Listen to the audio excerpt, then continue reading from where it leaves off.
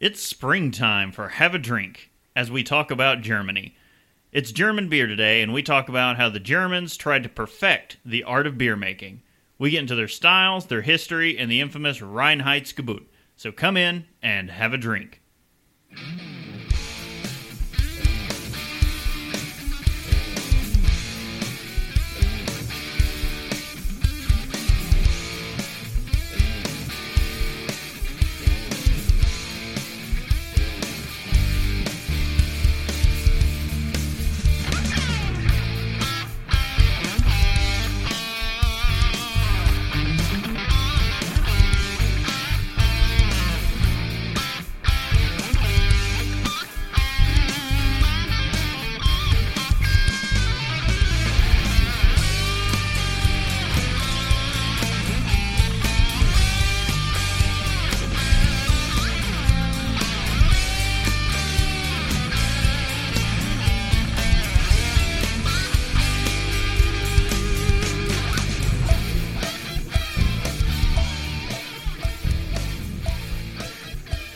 Welcome to Have a Drink, the show where you learn along with us about the glorious drink called beer. I'm Brittany Lee Walker.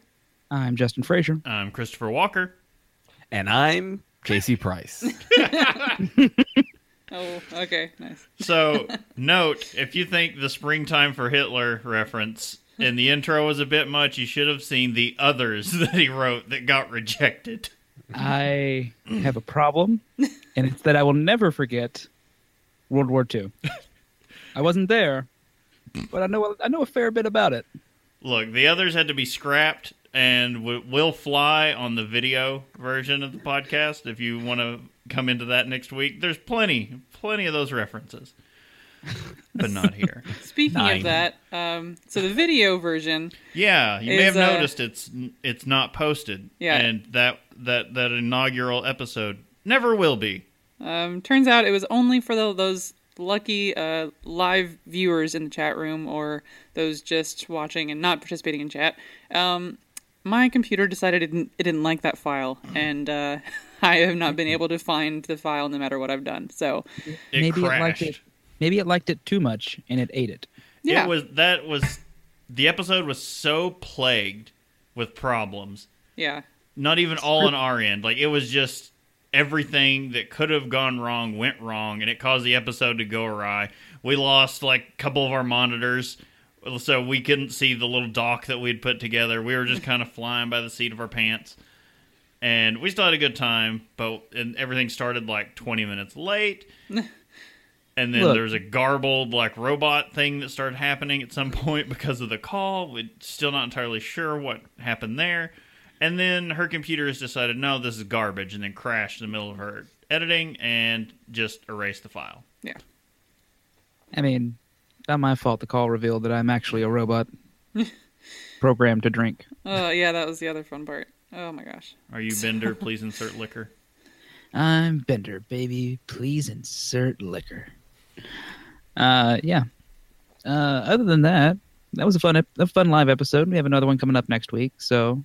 Yes. You know. Yes, if you're listening to this into a timely manner, it'll be a week from the 5th, so it'll be the 12th.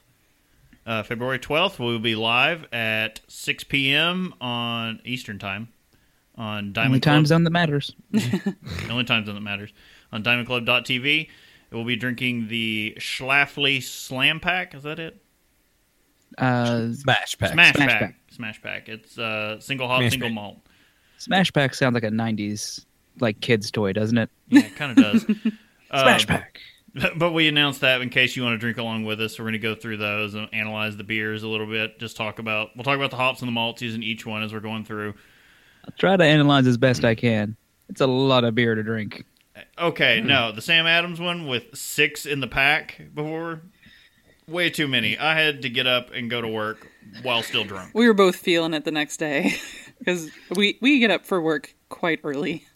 So, yeah, it was an interesting time on that one. Yeah, we quit drinking a little after 7, and I had to be at work by like 3 a.m., so it's like, oh, well, not a lot of downtime there. No, but still, Yeah. good time. We'll work the kinks out of it eventually. Yeah. So, anyone have anything good to drink recently? I haven't gotten to try a whole lot. We did I talk about it last time or on the video show of some of the stuff we had the day before when we kind of all It'll hop fly together now. Anybody that was like that episode's gone to the history. That's true. Yeah. If they didn't see it, yeah. I did get into some of the what was it called, the old Greg rum barrel. Old Greg. Yeah. I'm old Greg from Ethereal. Yeah. Oh Yeah. yeah. That was- They brought that up to the Braxton Winter block party, and we got to try it there, and it was good. It's real good. Other than that, work's been busy lately. I haven't had time to drink. Yeah. We did, when we all got to meet up, what was that who made the red velvet one? Oh, that was was odd. Ballast Point. Ballast Point, yeah. And it was, again, as with all their flavored things in that manner, you can taste the chemical flavoring. Yeah. That being said, it tasted like a red velvet cake. It was kind of disturbing. That color was crazy, too. I mean, that was Yeah. straight ruby red. Like, that was nuts. Casey, what was it that you got, too? Because that was really good. I don't remember now. It was like an Old English ale or something. Yeah. Oh yeah, it was an ESB. So like it's pretty hard to find some good English beers in the U.S. And so I found an ESB on the menu and went, I'll have that one, please. Yeah. It was a local brewery. I remember that much that had it, but no, I take that. That one wasn't local, but there was a local that I had later the same night. But it's hard to find a good ESB. Yeah. Other than that, we did do the whole Sam Adams, Right. seasonal pack. Yeah, that's kind of the bummer that's gone. Yeah, because there were some highs and lows in that pack. Yeah, that's I think my favorite one in there was the Hopscape. Hopscape. Oh, it's so good. I Really gotta say, good. yeah. And the worst one of the pack was the signature one for the pack that you can only get from it. Oh, the Australian one. Yeah, that was a little weird. Yeah, It wasn't like disappointingly bad. It was just a little odd. The Hellas was fine, but I feel like I've had it before. Yeah, well, no, Yeah. they put that out every year. But I don't remember when we actually even tried that. But no, I think the Hopscape. I would recommend, since Hopscape is actually sold by itself right now. I'd recommend somebody getting that. Definitely. Oh, yeah.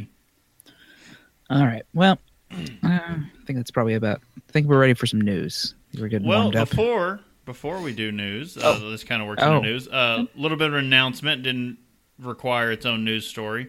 New Belgium to distribute in all 50 states starting nearly immediately. In the coming weeks, you will be able to find New Belgium in every state. Who was it? Tyler who said that he Yes. didn't get it up there? Okay. They do not get it up in Portland, Maine, but it's on its way. They're saying in the next few weeks, every state should be able to find New Belgium beers. That's awesome. You can get Fat Tire and all the Portlands now. From Portland to Portland. From Portland to Shining Portland. I'm not sure which way you're going to make it shining, but one of them. Can go either way. Portland to gloomy Portland. Unless there's a lighthouse involved. I don't know. Anyway. One of these days I'll try and time a burp in with that. First story, Guinness to build a brewery in the United States. What? Woo-hoo! World-renowned Irish brewer Guinness will build in the United States. The brewery's parent company, Diageo, has chosen Maryland for the build. Diageo, thank you. The build will be a U.S. version of Dublin's popular Guinness Open Gate Brewery, a mid-sized location and visitor experience in Baltimore County, Maryland. Diageo? Is that what we said? The Bellagio. the Diageo. Okay. You got to find a way to work it in for me like that. Is investing $50 million in the project. Facility will brew and feature beers created solely for the American market. The St. James Gate facility will still be the brewing home of the iconic Guinness Stout. So no stout being brewed here. Now all of a sudden it's less like, I'm less excited. It's less like- the chocolate factory now. Yeah, I was just like, oh my god, this is truly Willy Wonka. I will go through there and come out dead. Alcohol poisoning. Now it's like I'm just going to come out there drunk. This new project will reestablish a Guinness brewery in the U.S. After a 63-year absence. Diageo has chosen Raleigh, Maryland as the preferred location for a plethora of reasons, including proximity. This story, man, you did this. Yeah, including a proximity to major tourist destinations, skilled nearby labor, and existing structures that the brewery can renovate. Guinness will be renovating a Diageo bottling facility that was shuttered in 2015. So in this article, they have a picture, and it's what makes me less excited. And it's like a big building, and off on the side it has Guinness Blonde. Yeah. Well, the blonde wasn't... It's not bad. It's just... It's not what I want from Guinness. Anything's better than that Nitro. IPA. That Nitro IPA that was god-awful, and I think that hit all of our worst of lists. Yeah, I've had worse. Yeah, they're hoping for final approval soon and commence construction in the spring. Oh, wow, yes, that's coming like now. The goal is to have Guinness US open by the 200th anniversary of Guinness being first imported into the United States. Wow. It'll make you strong, boys and girl. Ninet go Guinness. Indeed. Oh, man. I wish they were brewing, everything, but, having a Guinness brewing, a brewing site in the U.S. will be pretty exciting. So, oh yeah, just to go and it'll see. very least to be a place to travel that doesn't require me going to Ireland. Yeah, well, that kind of takes some of the fun out of it, but it'll be cool. The traditional Guinness Stout is only going to be brewed in Ireland, but some of the new ones that they're doing, like they have a milk stout now, and some other things, maybe those are going to be being brewed there. I'm dying to try their milk stout. And I was thinking about this. Like, there's a good chance they'll attract some, people with some home brewing experience. People who are like, maybe not, you won't get your big, like Bud Miller Core brewmasters trying to come over there. You'll probably find someone that's a little bit smaller, or willing to experiment with more styles of beer than just trying to make the large vat homogeneous style beer. Yeah, and you might see some collaborations coming out of this as well. That could be neat too. So I mean, it has potential to be a really cool thing. So I'm going to be optimistic. We're going to cross our fingers. I think it's good. I'm going to say good. Crossing toes, legs, eyes, other things. Okay. Things that won't cause me to go to the emergency room. Yes. Well, in our last episode, our next, not really story, but talking point, we brought it up as one of the premier festivals this year, and it has already come to pass now. That's Rate Beer Best 2017. Well, yeah. It takes place in 2017 for the year of 2016, or is it the very end of 2016? It's No, it's in 2017 for 2016. Yes. Gotta have the year over so they know. Yes. No last minute. But big winner that came out of Rate Beer Best 2017 for 2016. I don't like how that happens. Anyway, time keeps moving on, Chris. You gotta. Life moves pretty fast. If you don't slow down and read beer winners once in a while, you might miss it. Then I probably won't miss it because I end up reading a lot of these now. Rate Beer Best 2017 ceremony included Best Place for Beer in the United States, recognizing Stone Brewing World Bistro Gardens. Like, there was... Okay. Stone came out with, 6 major awards, and the big shocker of all of it, there's an article from San Diego, and they're going on about local craft brewer Stone, and you're like, okay, yeah, they're still craft, but you're acting like this is some kind of mom and pop establishment that's winning all this. It's like, no, it's Stone. They're kind of a big deal. But yeah, the Rate Beer Best is in its 15th year, considers reviews given on more than 470,000 beers around the world, some with over 40,000 reviews to their name, and comes up with the year's best beers, brewers, and beer retailers. Stone was also named Best Brewery in California, and its location in Deutschland. Stone Brewing World Bistro and Gardens Berlin was named Best New Brewer in Berlin and Best Place for Beer in Germany. Let's go ahead and think about that for a second. USA. USA.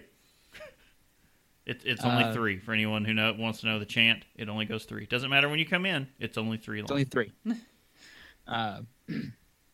No, that's a huge deal. Like I just imagine there's probably some German people looking, going, no, it's not true. It can't be right. Take it back. We're good. We're good with this beer. I guess it wins. The hop forward beers and the kind of things that Stone are making might be just what palates over there are kind of yearning for. Yeah. Yeah, no, it's stuff. It's interesting for us to be exporting to Europe, American beer being exported to Europe and them loving it, and it not being, our traditional stuff that we would export, where the joke is that it's like having sex on a canoe. Yeah. Yeah, they have a statement here from Stone. We're thrilled to have received recognition not only for being the highest rated California brewery, but also as a top 100 brewer in the world, says Greg Cook, Stone Brewing executive chairman and co-founder. We're enormously proud and humbled that the voices of our fans enjoying our beers in pubs, restaurants, and homes across the U.S., Mexico, Australia, and now across 19 countries in Western and Eastern Europe have elevated us with this accolade. I think what helps them in that last bit is when they opened a brewery in Germany. So now the fresh, hoppy beers are making it over there instead of skunked ones. But with Stone being the big winner, there were a lot of other winners as well that came We're all out. winners, really. The lists are floating around. It's easy to find it. Just put in Rate Beer Best 2017, and you'll find it. But you can go through every state. They give the 3 top ones, the top beer, the top brewer, and best new brewer. And there are some odd things that happened, and some not odd things when you read through here. Let's see, you can go to Delaware.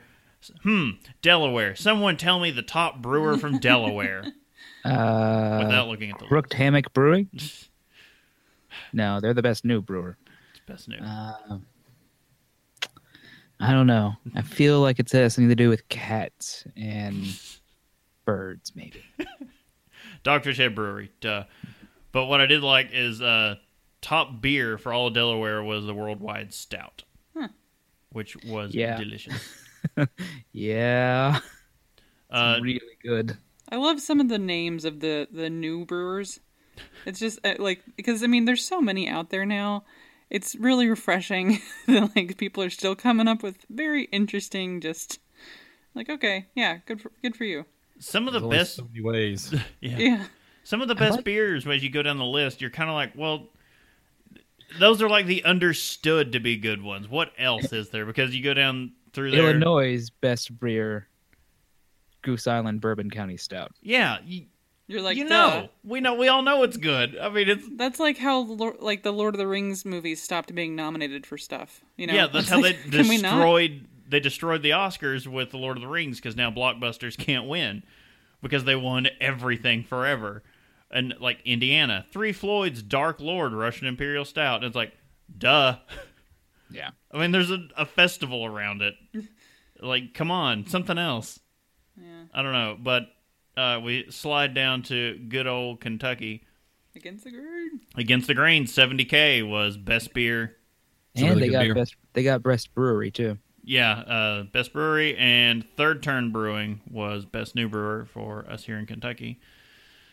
I don't know where Third Turn's out of. I'm going to assume Louisville. I like that Jackie O's got it for Ohio.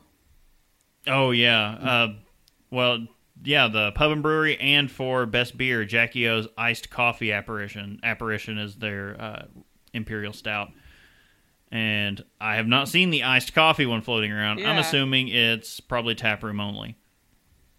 Oh my God, why have I not had... So the top one for Pennsylvania is a beer called Man Bear Pig. Oh, yeah, Voodoo Man Bear Pig. It's amazing. Yes. There's no new breweries in Pennsylvania. Apparently. Yeah. No, they quit. None. They actually just lost brewers. There's more of them that are empty than I realized. Yeah. Oh, there are a few, aren't there? Like Wyoming. Maine doesn't have one For best new. for best new. Yeah. Odd. And the other nice thing is it's not just the U.S. So they do have Germany, England, and was it Canada on this list. So that's pretty nice. I'm going to use the England one to make up fake English counties and shires. Sure. Oh yes, no, West Cambridge upon Dorsetshire. I was going to say there actually is a Cambridgeshire, so I was like, It is. you can't finish it. It is interesting to look at if you go to top brewers and best new brewers to look at that. When you go to England, all the top brewers are pretty much like one word. And then you go and look at all the American ones, and they are these Like strange, fun Joseph names. James Brewing Company, Smutty Nose Brewing Company, La Combra Brewing Company, like Jackie O's Pub and Brewery, Tired Hands Brewing Company, and then you scroll down to the England ones, and it's just Harbor, Durham. Buxton. Please don't make me say any of the German brewery names. No, I want you to start reading. It looks really hard. Start reading the one in the bottom and start working your way up. No. Come on. Give it a shot. We have enough Museum of this later. Brauerei Schmidt. We're going to have enough of this fun time later. Obergrubenführer Schmidt. Private Brewer Altersdorf. But yeah, it's an interesting list to go through. So it'll be posted on the show notes if anyone wants to have a look at that as well. Oh, yeah. Really interesting things to just kind of nose through there. But one of the first big festivals of the year, highlighting last year instead of the current year. You got to make sure. Well, you got to make sure you've got the whole year in. So, someone And- came out with a beer on New Year's Eve. Got to make sure that counts. And they did. Indeed. All right, let's roll into this last story. So Bell's Brewery has named a new CEO. Did they kill the previous CEO and eat their heart for their courage? That would have been a lot better. Laura Bell has Laura been... Bell? That's a weird That's her name. first and last name, okay? Oh. When you read through it, you're like, wait. Look, we all grew up from an area where Laura Bell wouldn't be an unreasonable first name. Yeah, you would That's you would probably have been in school with this or one of person. those hyphenated Yeah. situations. Yeah. But Laura Bell has been named Chief Executive Officer of Bell's Brewing, Inc. Bell will oversee all operations and planning for Bell's, which is considered the 7th largest craft brewer in the United States, and its sister brewery in Escanaba. Sure. Escanaba. Sure, why not? Upper Hand Brewery. Laura Bell is the daughter of Bell's founder, Larry Bell. Oh, All these names. Why do they have to... I see. We're keeping it in the family. Yes. Larry Bell will continue as the company's president and remain active in various projects, including long-term planning and overseeing the overall direction of the business, with Laura reporting directly to him. Laura Bell... That's pretty impressive with her having eaten his heart for his courage. Indeed. It's now just a can of Hop Slam beating. That is his new heart. That's why all the current ones were watered down. Laura Bell, 31, was 2 months old when her father founded the company in 1985, when I was born. She is 31 years old and That's insane. is in charge of a major craft brewery. I mean, go her, I guess. But good job. It's all in who you know. This It's all in who you know. Just makes me look at myself and say, "What have I done with my life?" Right? Yeah. Literally our age, and I'm just It's like, fine. I got like a year and a half. I can take over my dad's multi-million. Oh. She is a co-owner of the brewery and was previously its vice president. The role of CEO is new to Bell's. Bell's originated in Kalamazoo and maintains its eccentric cafe downtown. Its production operation is just east of the city in Comstock Township. This marks the beginning of the next chapter for our family-owned business, and I am very proud of the leader Laura has become, Larry Bell said in a news release. Bell's the well-known maker of Over and Two Hearted Ale and growing portfolio of craft beers with an expanding distribution throughout the United States. Yeah, added onto that one, I think Hop Slam this year was the first year it was ever going to make it to Colorado. Ooh. So they said it was definitely going to make it out to Denver this time. Sweet. Yeah, no, it's nice to see them growing out in their distributing range as well. Oh yeah, I don't want to hear one word from you, Casey. And they won What? at Rate Beer Best. They won for best brewery in Michigan and best beer for Black Note. I still have it. That one, I'm just like, really? Not Founders wasn't there for that? Like, I don't. I don't hate Bell's, but I'm just like, I feel like Founders should pretty much always win that. Okay. Bell's is doing great stuff, and I'm a Founders fanboy through and through. I will carry that torch and wave that flag everywhere. But Right. I can see how Bell's could come in and get it. They are making some quality stuff. So They are, but yeah. Founders. No, and like don't get me wrong, I love Founders too. Yeah. But I will not hold one. I will not choose favorites in the brewery game. Right. I can choose between my children You will lose. that I drink to get drunk. Wait, I mean, I don't know how kids work. I don't think. I think you're missing something there, but You got a little while. Laura started working at the brewery full-time in 2007. Since then, she has spent time in sales, beer production, and marketing. As vice president, she oversaw the brewery's business insights, government compliance, marketing, sales, and specialty brewing departments. So she's made her way around the company. She's gotten a taste of just about, it seems, every level. That Bell's. looks like, grooming right there, just to make sure she's able to know everything about all of the about the whole business. Yeah, that's good, and I think we'll see it maintain its current course, I'm sure, but I don't think anything is going to go awry. The ship isn't going to sink. This just in, Bell's Brewery burned to the ground in celebratory party. I don't think we're seeing that headline, actually, but... All right, Okay. What do we got in Untapped? Badges. Get riggedy wrecked, son! All right. Well, we have the... First up, we have the continually hopped with Dogfish Head. When you're continually hopped, is that dosing? Yeah, dosing. Yeah. Brain wanted to say dousing. I was like, no. I mean, No. Dosing with hops throughout the entire boil, you end up with outrageously hoppy and balanced IPA. The biggest difference in the method is to eliminate the crushing bitterness you may come to expect from highly hopped IPAs.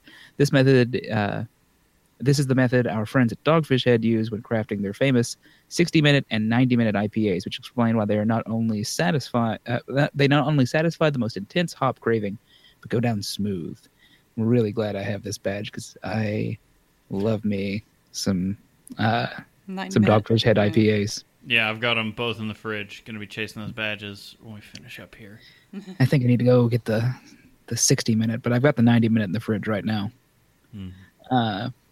Enjoy both of these marvels of hopping, and you can unlock 2 brand new badges. Check into one 60-minute IPA, Dogfish Head, and you'll unlock continually hopped 60-minute, and follow that up with one check-in to a 90-minute IPA, and the continually hopped IPA's 90-minute badge is yours.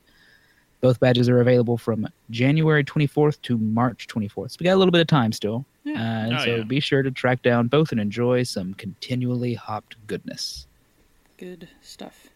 This is... I always say that the Sculpin was what kind of helped, trick me into IPAs. Yeah.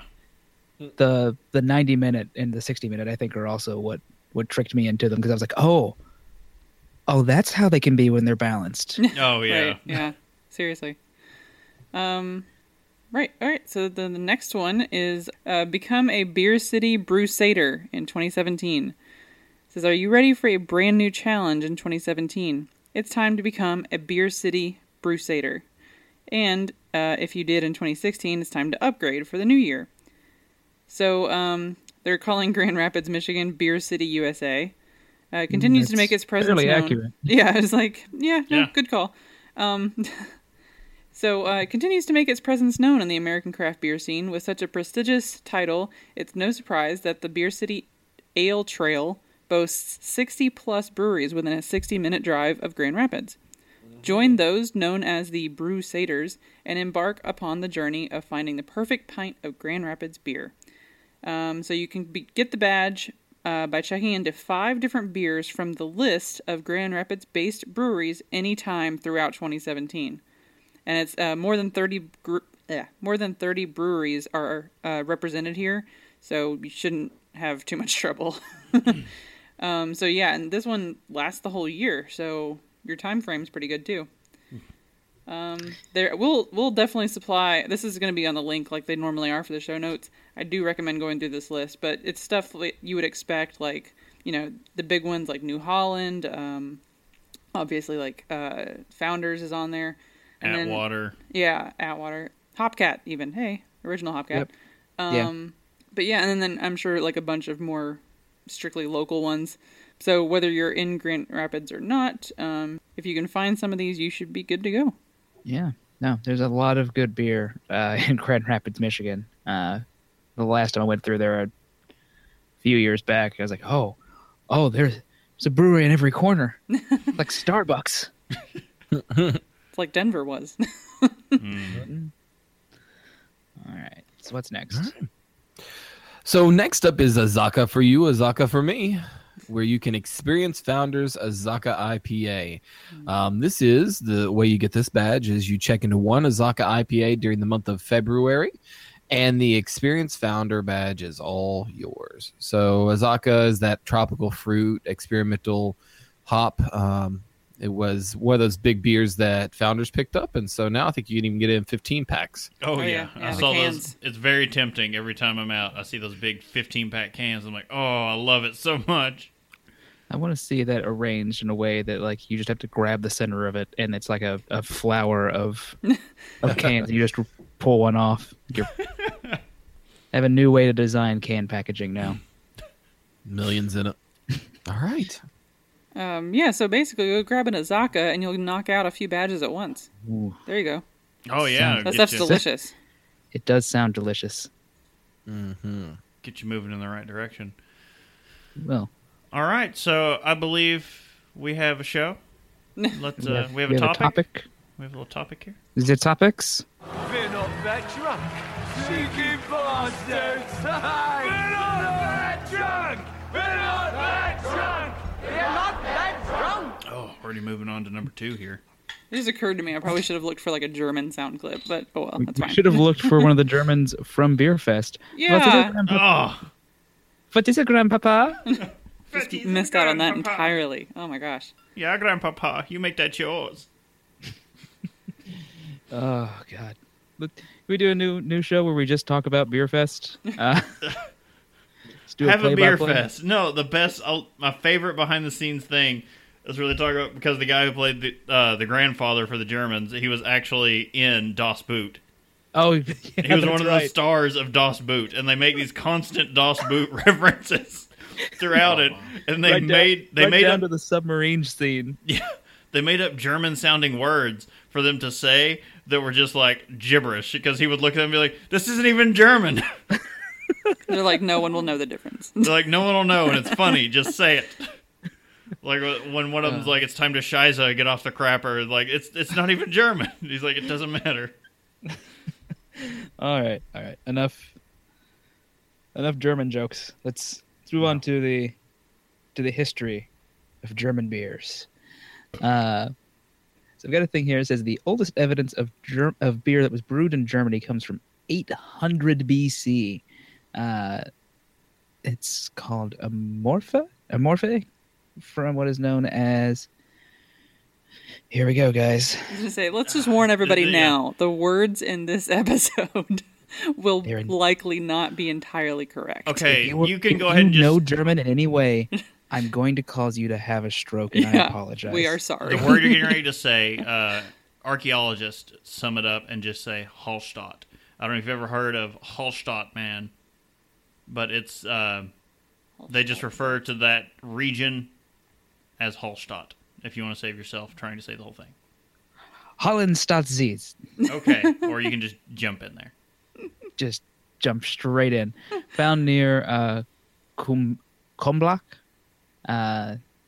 By the 2nd century AD, the beer was already being traded commercially. This verified by a beer publisher's tablet found near Trier. And it says here, as to the Egyptians, beer was not just for sacrificing to gods. Beer. It's not just for deities anymore. It's for the common man. That's right. That is why, for example, the Finnish verses of the how did that go again, Brittany? Kalevala? The Kalevala. Kalevala. I knew one of those things. Yeah, not Kava not going to work here anymore. The Kalevala, whatever. There, it's Kalevala. 400 verses. Kalevala is dedicated. 400 verses dedicated to the production of beer. While the creation of the world only gets 200. Like bread baking, brewing in the earliest centuries was the work of women. Not until the turn of the first millennium did the cloisters take up brewing. The monks were particularly interested in the scientific aspect of brewing, so that it was at the... All right, here we go again. Brabant cloister near... Cloister zum Verzen? You got me. Sure. Gesundheit. I'm waiting for approval, and everyone's like, sure, why not? Follow your heart. There's a reason we don't have this section. No one else's section is any better. No, I tried to make sure they got spread around a bit. Anyway, from that cloister, let's redo that sentence since that went sideways so quickly. They were interested in the scientific aspect of brewing, so at that cloister, that hops were tried for the very first time. That probably led to the legend of the Brabant king Gambrinus was the inventor of beer. He is still remembered today as a great patron of brewers and a beer lover in his own right. The monks did not brew beer just for their own thirst. Many paintings of the era show that they were very devoted to this drink, and with time, many of the cloisters developed into very lucrative businesses, and as compensation, the monks legally had the right to market beer. This led to the birth of Kloisterstecken. Remember when we mentioned made-up words from Beer Fest? That seems like it is, right? Yeah. Anyway, those were tap rooms where the monks could sell their beer to go. Ye old growlers. Yeah. It's nice to know it's a tradition that carries on to this day. But in the meantime, the craft of brewing had become a respectable profession, and in many cities that were springing up in Germany, beer tithes and taxes were filling the coffers, especially those of the royalty. The purchase of cloister beer threatened this tax source, so many heads of state banned it. First to do so was Kaiser Sigmund, and by 1803, the secularization became the end of many cloister breweries, and only a few survived. It's a sad thing. I know why they did it, because, money. Yeah. Still not cool. Today there are only 11 of them left, the most famous being... Endex and Ettal. A prominent date within the history of beer is, without a doubt, the enactment of the Reinheitsgebot. Reinheitsgebot! In 1516 by Duke Wilhelm IV of Bavaria. It is said that beer could only be brewed from barley, later barley malt, hops, and water. The usage of yeast was not yet known at the time and was usually left to chance. Yeast in the air. The Reinheitsgebot is the oldest still enforced food regulation in the world. Jeez. Yeah, I don't think I knew that part, yeah. Yeah, the fact that they had to amend it in later years to include yeast because they didn't even know yeast was a thing at that point. Well, they had their magic wands that they stirred beer with. Which was carrying the yeast from batch to batch. Yes. I was going to say, I'm not kidding. No, yeah, that's exactly it. And it was just by chance. It's kind of just strange. All right. Let's continue with a little more history. A king becomes a brewer. Berlin also has an old brewing tradition. Under the Prussian soldier king, Frederick Wilhelm I, beer became... now it's my turn. Yes. Hoffig. Hoffig. Or Guessing. fit for the court, which with his legendary... Oh, God. That word... Oh. Tabasco I demand a Google Translate. Or a Google pronunciation on that. Let me try to find that. Tabasco. I've had like 3 years of German, and this word completely is tripping me up. Okay, Tabasco Gelium. Sure. Just start tossing a lot of Tabakskollegium. All right, try that again. Tabakskollegium. That's a slow one. Hold on. Tabakskollegium. Tabakskollegium. Okay. Tabakskollegium. Needs more phlegm. Yeah. Or tobacco board, which is what it translates. Frederick Wilhelm I brought what was perhaps the first Stammtisch round into being. The Stammtisch is a German tradition, a big table where friends, neighbors, and guests gather frequently to relax, celebrate, or just pass the time. Frederick Wilhelm I even let his son become a brewer. That son was later known as Frederick der Gossa. Gross? Or Frederick the Great. Frederick the Gossa. Frederick the Gossa. The Grossa. Frederick the Great. You may have heard of him. You know, he's kind of important. The industrial development of brewing began in the first half of the 19th century, and Spaten was at the forefront of innovation. The precursor for it was the invention of the steam engine by James Watt for firing brew houses, and artificial refrigeration by Carl von Linde, developed at the request and while working for Gabriel Sedlmar II of the Spaten Brewery. So we kind of owe refrigeration to Spaten. So again, how beer changed the world. Nice. It's true. It has been scientifically proved that the production of constant quality beer demanded certain temperatures. Temperatures that at the time were only available in the winter months. The invention of refrigeration made it possible to brew year-round. Another decisive development was the discovery of microorganisms by Louis Pasteur. Like we've mentioned him a few times on this show. Yeah. Nope, never heard of him. Thus, the science of the fermentation process was finally established. So, yeah, it's kind of setting it down. The old world brewing tradition just, set the modern world in motion.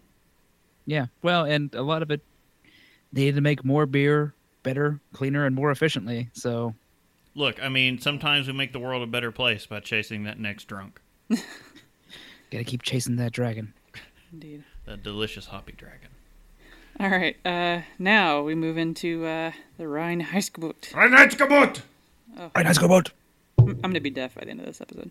All right, the most influential predecessor of the modern Reinheitsgebot was a law first adopted in the Duchy of Munich in 1487.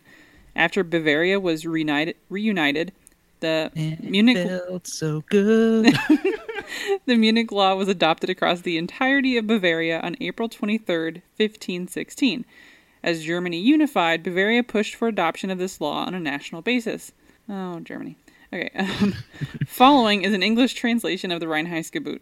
Reinheitsgebot! Adopted in 1516. The oldest provisions still enforced to protect the consumer. Okay, so it says, we hereby proclaim and decree by authority of our province that henceforth in the Duchy of Bavaria, in the country as well as in the cities and marketplaces, the following rules apply to the sale of beer. From Michaelmas to Georgie, I'm probably saying that wrong, the prince for one mass, which is a price for one mass. God, I can't read. The price for one mass, which is a Bavarian liter, or one Kopf, which is a bowl-shaped container for fluids, not quite one mass, is not to exceed one Pfennig Munich value. Yeah. And the Kopf not more than 3 Heller, which is usually 1/2 of Pfennig. Okay. Wow, this is really this is getting in there. If this is not to be adhered to, the punishment stated below shall be administered. Should any person brew or otherwise have other beer than March beer, it is not to be sold any higher than 1 pfennig per mass. Furthermore, we wish to emphasize that in the future, in all cities, markets, and in the country, the only ingredients used for the brewing of beer must be barley, hops, and water.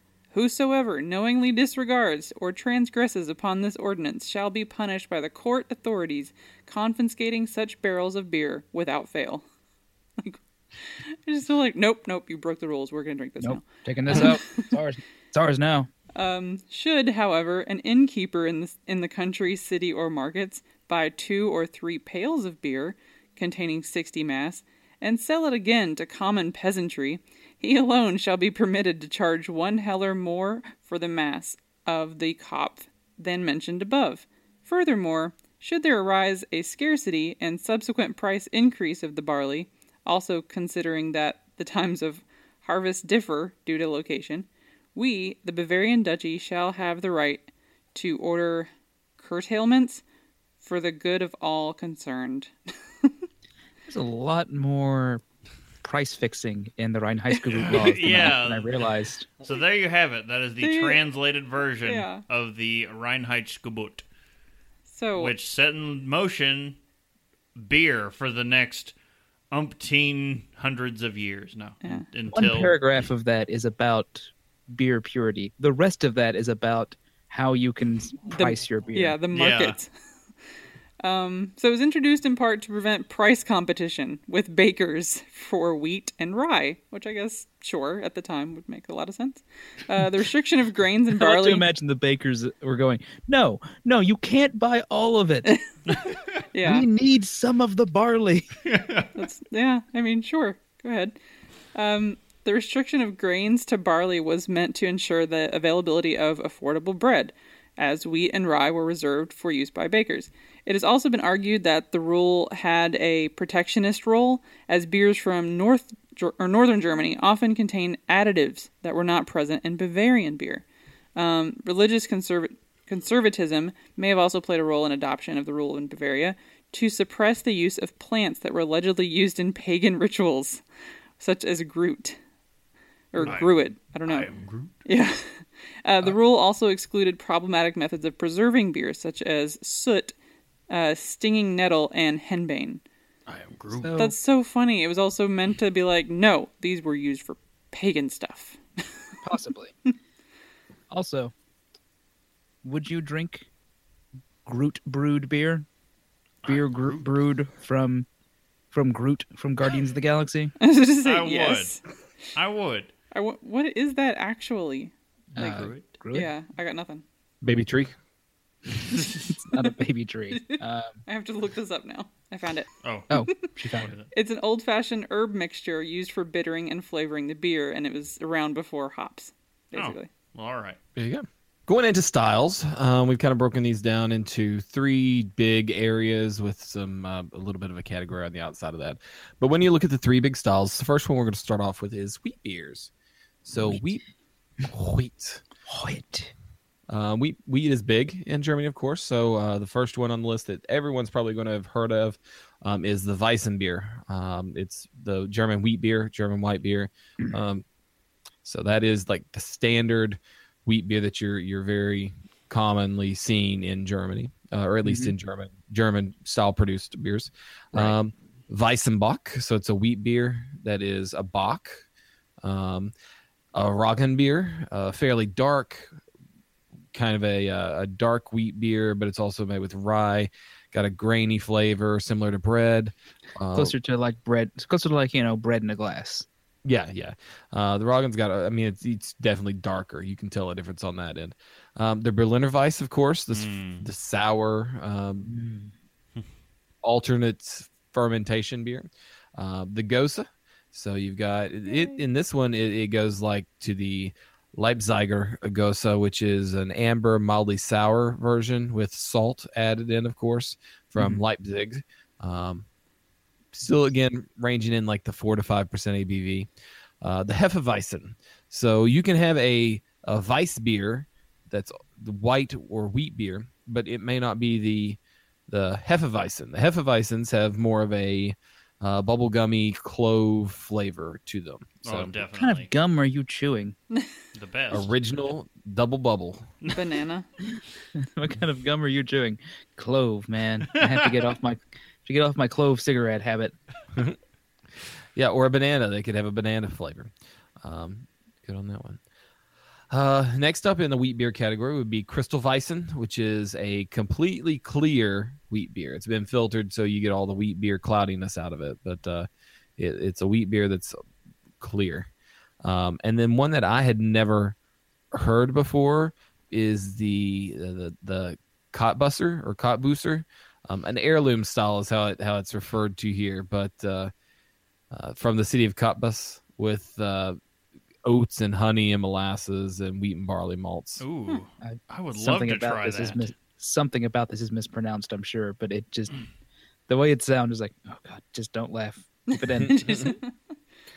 And then you've got on the other end, so you've got your wheat beer bases, and then you have on the other end your pale and dark beers. So you've got the alt beer, originally from Dusseldorf in the Lower Rhine region.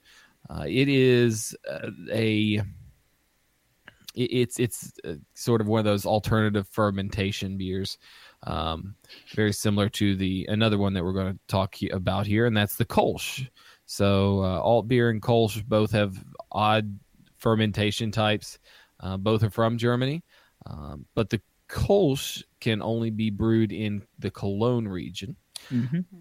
Then you've got export style, which is another Dortmunder style beer.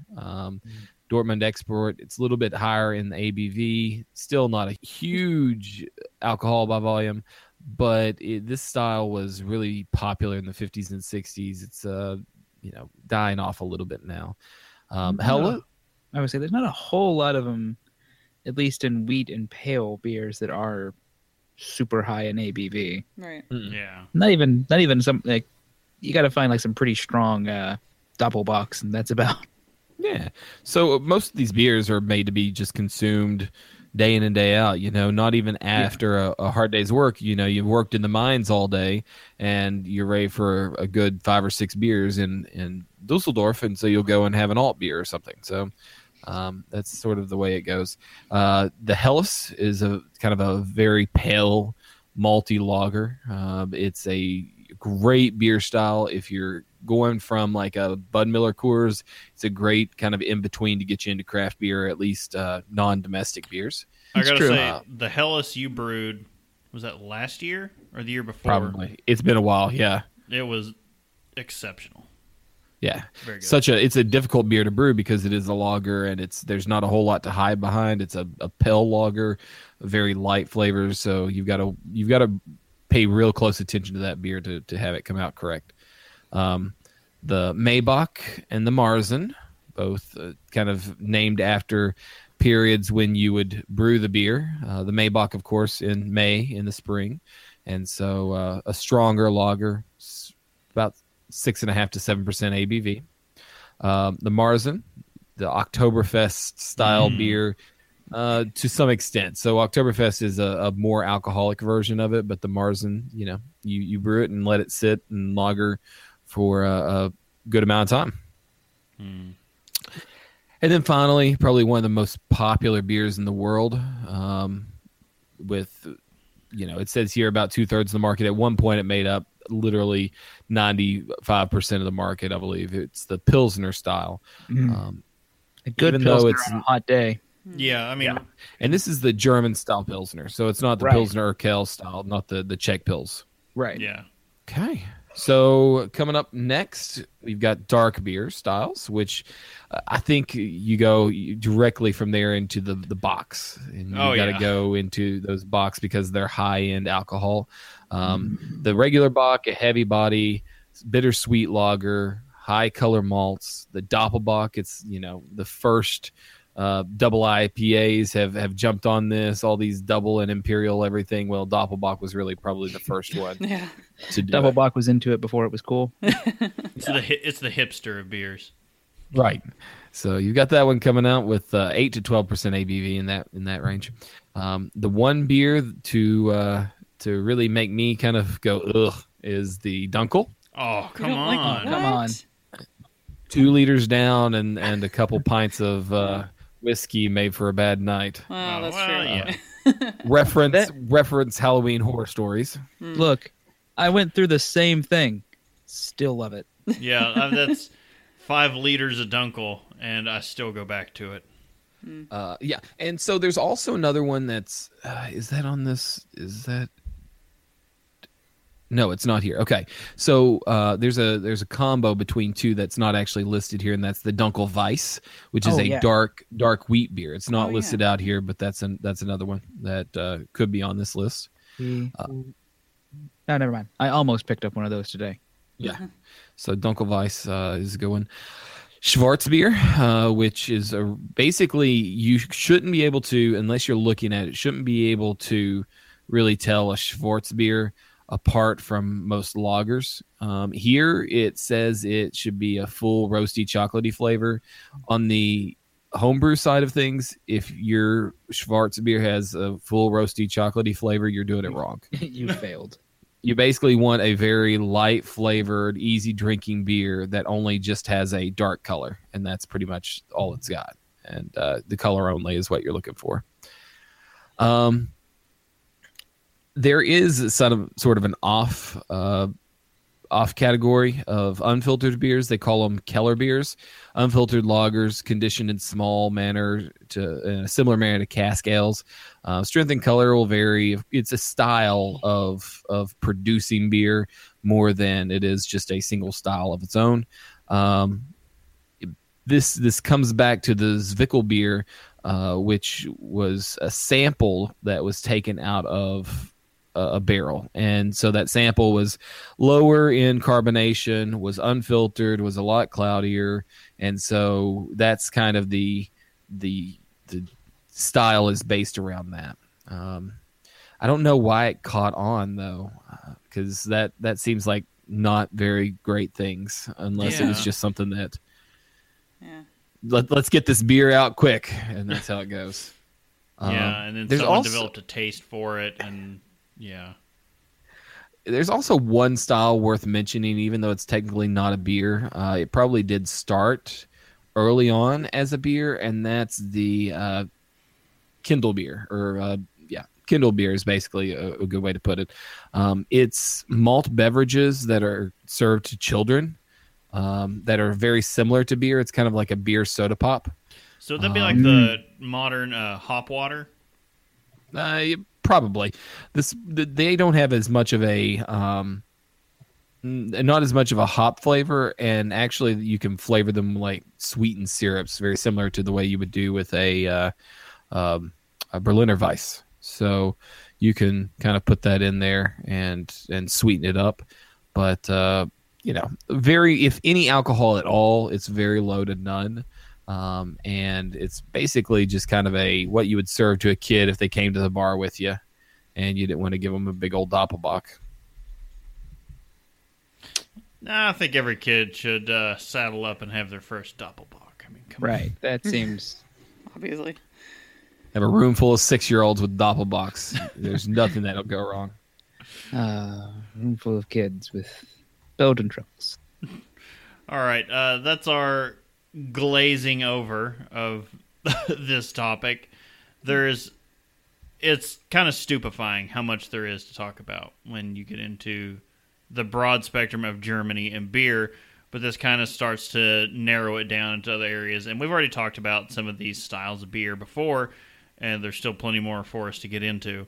So, yeah, we did our Bock episodes. If you want to know more about the Bocks, go and check that episode out.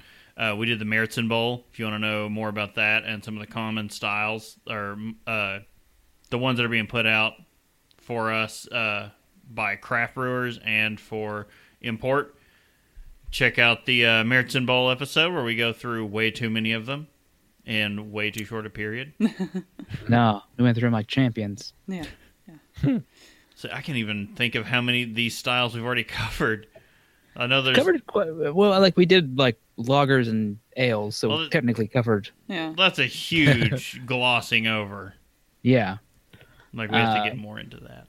Oh, we will. But yeah, we covered a fair bit. We still have a lot of them to go. Oh yeah. But it's nice just to think about like all of these styles came from Germany, like that. Nazi jokes aside, they are very important to the world of drinking. Oh yeah. Yeah. It's where most beer owes, like not just fermented beverages, but beer, as we know beer, owes its heritage to these styles. A lot of it comes out of them places just trying to, like your Bud Miller Coors and places like that. They were trying, German immigrants or people trying to copy old recipes from back home and sell them here. Yeah, this is pre-Super Bowl recording, and there's so much buzz on the internet right now about the immigrant positive ad that Anheuser-Busch is going to run during the Super Bowl. It's going to talk about the immigrants coming over to brew a beer for all of America. And there's a lot of butthurt floating around the internet about that. But that's what we owe. Like, we owe our current drinking. Like, if you're enjoying a beer, you owe it to immigrants. Just throwing it out there. All right. Well, let's go ahead and get into what we're drinking. Drink with me, friend. Yeah. All right. The first in a series of non-alcoholic what she's drinkings. Yeah. Well, to be fair, I've had one beer the entire weekend, and that I was waiting to save it for the Braxton event we went to yesterday, which we're not going to go in detail about, but You guys are sick of hearing about it. They had a big launch, and we went, and I had one of I had one that I particularly love from there, and I tried a drink of the launch beer, and that's kind of where we went. But no, today I was just having kind of some stomach problems, and so I had a LaCroix sparkling water. That's all I've been drinking right now, because I need some water. And a tea. Don't forget your chai tea. Yeah, I had a chai tea with milk. See, I almost went with tea tonight, but I was like, oh, they'll call me a pansy. I would have. So, No. Yeah. In future episodes, once we can actually get like a kettle too, like we don't have a kettle, but like, because the Keurig tea is not the same. I just want you to have a pot next to your kettle with a little sign that just says, "You, sir, are black." That will happen, I'm sure. But You no, gotta tell Casey about the... Oh gosh, yeah. So we went when we were looking around some neighborhoods today, because reasons. There is a tea room in Bellevue, Kentucky, that we so have to go to. Oh, yes, we do. I would like literally driving by, and you see like this cute little table, and there's like a teapot with, and like there's these people at the table talking, and like I was like, oh my gosh, we are going there. So I don't know. Yeah, we have to be there. I don't know when it was or what we had done. I think we were drinking the night before, but Bob and I stumbled on a tea room in Lexington. Oh yes, and we ended up having little tiny finger sandwiches and a little pot of tea, and it was the quaintest little thing. And we also realized afterwards that they would have given us paninis. Oh, Yeah. you could have had real they had a sandwiches. big sandwich press that we didn't realize until we were leaving. Yeah, I got like a cucumber and cream cheese sandwich, and like I thought it was just like cold sandwiches or something, but no, apparently they had good like large sandwiches. When me and Ian were in Scotland, we ended up in a tea room, and we promptly like ate them out of business. And they were like, "Well, that was the appetizer. Where do we actually get lunch?" Yeah, you don't go there if you're That's- hungry. That's I the mean, whole thing. You just look at them and go, "I'm going to need all of your bacon and eggs." And that's when All we of your found cucumber some sandwiches. horrid Indian restaurant, and we should. There was like shawarma on the menu, like you could see the meat spinning. And we're Yeah. like, let's go in there. And I was like, they have pizza on the menu. I want a pizza. And then I had it, and I was like, this is disgusting. I feel like I have parasites now. Well, because why would you get pizza at like no, you get shawarma at the Indian restaurant. Like that's a thing that happens. Well, maybe, I don't know. Maybe you got the good kind of worms though that Maybe take over your body and give you abs. No, I can glance down and tell you no. No, that is not the case.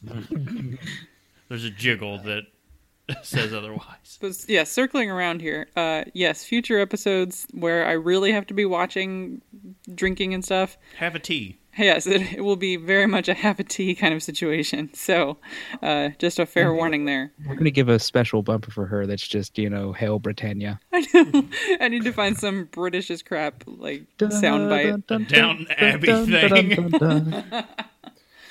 In all seriousness, I have like really picked up on tea drinking, but that's just because it's inappropriate to drink beer at work. No, that's fair. Yeah. I mean, tea's fine. I like tea. I'm a all huge fan for of tea. Tea just doesn't get me drunk. So Exactly. No, that's fair. Yeah. Okay. All right. Justin, what are you drinking? Well, I'm drinking a Weinstefaner Hefeweiss beer, Dunkel. Weinstefaner. Those W's are V's. You're a V. I am. Weinstefaner. It's. I don't want to say the brewery I name. was going to say, are you going to say that? Come on. Nope. Bayerisch Strasberry Weinstefan. Just say Weinstefan. It's a Dunkelweiss. It's 5.3 ABV. IBU is a 4. It's a rate beer score of 93. I think it's 93 for style. 93 overall and 99 for style. I could see that. I mean, we did their fest beer back at the Meritzen Bowl, and they didn't win, but they were high up there. Yeah, this has been really nice. It's I was like, I spent forever staring at German beers today, trying to decide what to pick up, and I'm just going, I was going full nine. But finally, I settled on this, and it's got a very fruity quality that I don't think I was quite expecting. There's something about it that's got like a nice little fruitiness near the end, but it's really nice. It's a nice cloudy wheat beer. I can't say it's one of the more recommended Dunkelweiss. So go get it. Oh yeah, completely. If you can't find fresh Hofbrau Dunkel, Weinstefaner. All right. Okay, so I had to dive in because there were badges, and because Casey was my rum runner because work took him to the region where you can get this because the sellout has not yet quite given them distribution platform, which is odd. I guess, well, how long has it been since they sold? It's not been quite a year yet. 6 months or so. 6 months, yeah. We still have, it'll be a while before we see anything like that. I can't wait for it to get here, considering we're just a state over. They're going to shoot all around us. You know how this goes. Do I have to jump on my platform again about Yuengling moving to Indiana and not coming to Kentucky? Okay. I'm drinking a Vienna Lager from Devil's Backbone. The style is an amber lager. It's only about 4.9%. It's not gonna get you tanked off of just one or two. Pretty sessionable. IBUs are only 18, and the rate beer score is it's one of those scores you would expect to see from something that Justin's drinking. So the overall score is a 47, and for the style, it's a 92. So there's always, when you see something that far off, when there's a difference like that, something's going on. And me and Casey were talking about this kind of in the pre-show, how we think it's possibly from their sellout to AB InBev. So this beer is being rated down like that when it's multiple time gold medal winner from Great American Beer Fest. Like it was pulling years in a row gold medals. It may also be, it's just, it could be a sense of like what the flavors at the moment are leaning towards, because I don't know exactly how their scoring works on it, but yeah, it's certainly not like the Hophead Dream or anything like that. Yeah. Oh no, but it's, I mean, for its style, it is. For an amber lager, it's amazing. And just in general, I think it's a really good, I would say, table beer. I mean, it's very versatile. You could take this beer camping and be fine with it. You could have it for dinner, and it'll pretty much go with just about anything you're going to be eating because the flavor is pretty powerful. So you're going to get the flavor with almost anything you're eating, and it's not going to overpower whatever you're eating as well. Take it out for a nice night on the town. Maybe a nice intimate evening alone. You could sit there and have a few, and it's friends. I mean, that's why there were 2 badges, and that's why I had to get both badges while we were recording. All right. But anyway, I would recommend it. And yeah, well, I recommend it, but unless you live in Virginia, you're not getting it. Or is it West Virginia? Virginia. Or no. For now. Give it some time. Yeah. Casey, what are you drinking? So another regional specialty from Funky Buddha. I have their Nib Smuggler, a seasonal specialty for December through February. A chocolate milk porter made with cacao nibs. That sounds amazing. Please tell me you have one left over. I was only able to find one, but I'll be able to get some next year, I'm sure. 6.3 ABV. And then 35 IBUs, but it's a real smooth. It actually that is perfect on the bitterness. It perfectly balances this out because even with that, there's not a whole lot of residual sweetness, but the chocolate nibs make it seem sweet. So it tastes like a really good 60% chocolate, 60% cacao chocolate bar, and maybe even a little bit more, 65, 70% cacao. So it's delicious, absolutely delicious. I think that goes back to I still maintain when they use the cacao nibs, the taste is so much better. Nibs over powder. Yeah, yeah. Nibs over powder. Every day of the week, I was just having some more liquid Advent before we started this. Oh yeah. And I just because that's with nibs and nibs and husks are what they use to make that. And it's we had a friend that I gave a can to, and he akined it to Shokaveza. Only the chili stands out more, and I think it's because of the use of the nibs, because it gives you the chocolate flavor, but it doesn't dumb down the chili. Yep. Yeah. So this one is very much a chuggable, quaffable beer. Came in at a 97. Ooh. Yeah. Wow. It's a good score. Must find. And where is Funky Buddha out of again? Florida. Oh, okay. So they're out of the east coast of Florida. Can you only get it there? Or it's out of Florida. What'd you say, Britt? Can you only get it there? They may distribute other areas, not too much further though. I don't think. Maybe Georgia, possibly. Okay. But it's I don't know. Maybe some more in the south, but you not always in hear Kentucky, about them. But yeah, obviously. I mean, speaking of Florida, we're gonna go into El Coco Watch. We need a sounder. Has there been any movement on El Coco?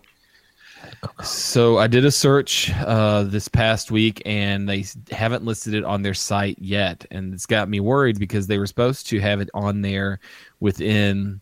Because I sent a message to the vendor at Cigar City, and they wrote me back and said, "Yeah, be looking forward. It takes a few weeks for that site to update."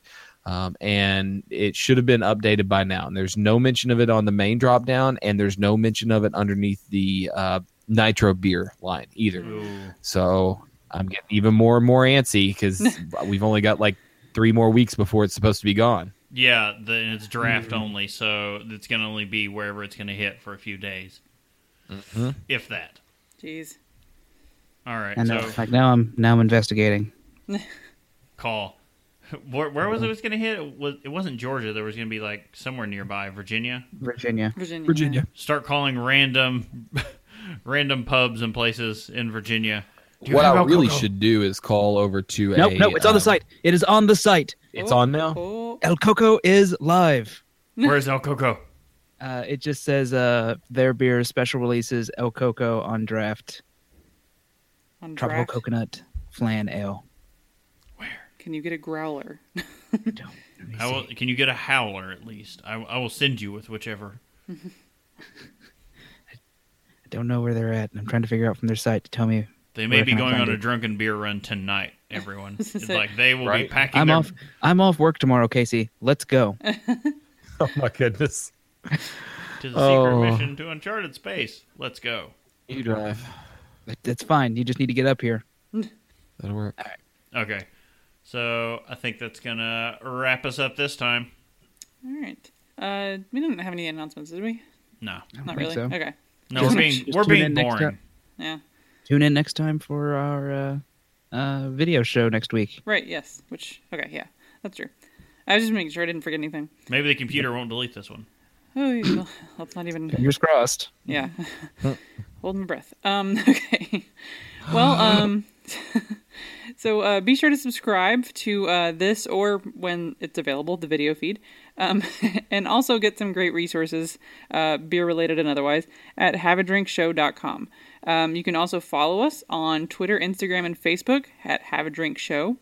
And then we ask you to please rate us on iTunes. We actually do still have a swag bag situation, which if Which you go, no one is entered for. yeah, So, if you go leave us a good review on iTunes, like a 5-star review. But specifically, when you're writing the review part, put your least favorite beer in the subject and the description of your favorite beer in the body. And we're going to do a random drawing to give away a swag bag, and we will contact the person who wins. So Be by far the end more of random February. with more of you. Yeah. Very By the end true. of February, we're going to do this. And if there's nothing, if you're the only one on there, then you just get it. But Yeah, the congrats. review has to be in that manner. So Yeah. least favorite beer with best beer description. But go and rate. And if you're the only one, you kind of win it by default. And if there aren't any, then we're probably just going to give the swag bag to one of our friends that happen to listen. Sure. Although if they rated, it'd guarantee that they'd be the one. Exactly. True, So if one true. of them were to go and do this, hint, hint, you get it automatically. Yes. All right. And don't forget, you can tell us your favorite drink, ask a question, or leave some general feedback. Just use the email address feedback@haveadrinkshow.com. And you can also use the feedback page on the website. And all joking and fun aside, we like to remind everyone, please drink responsibly. Don't be like me.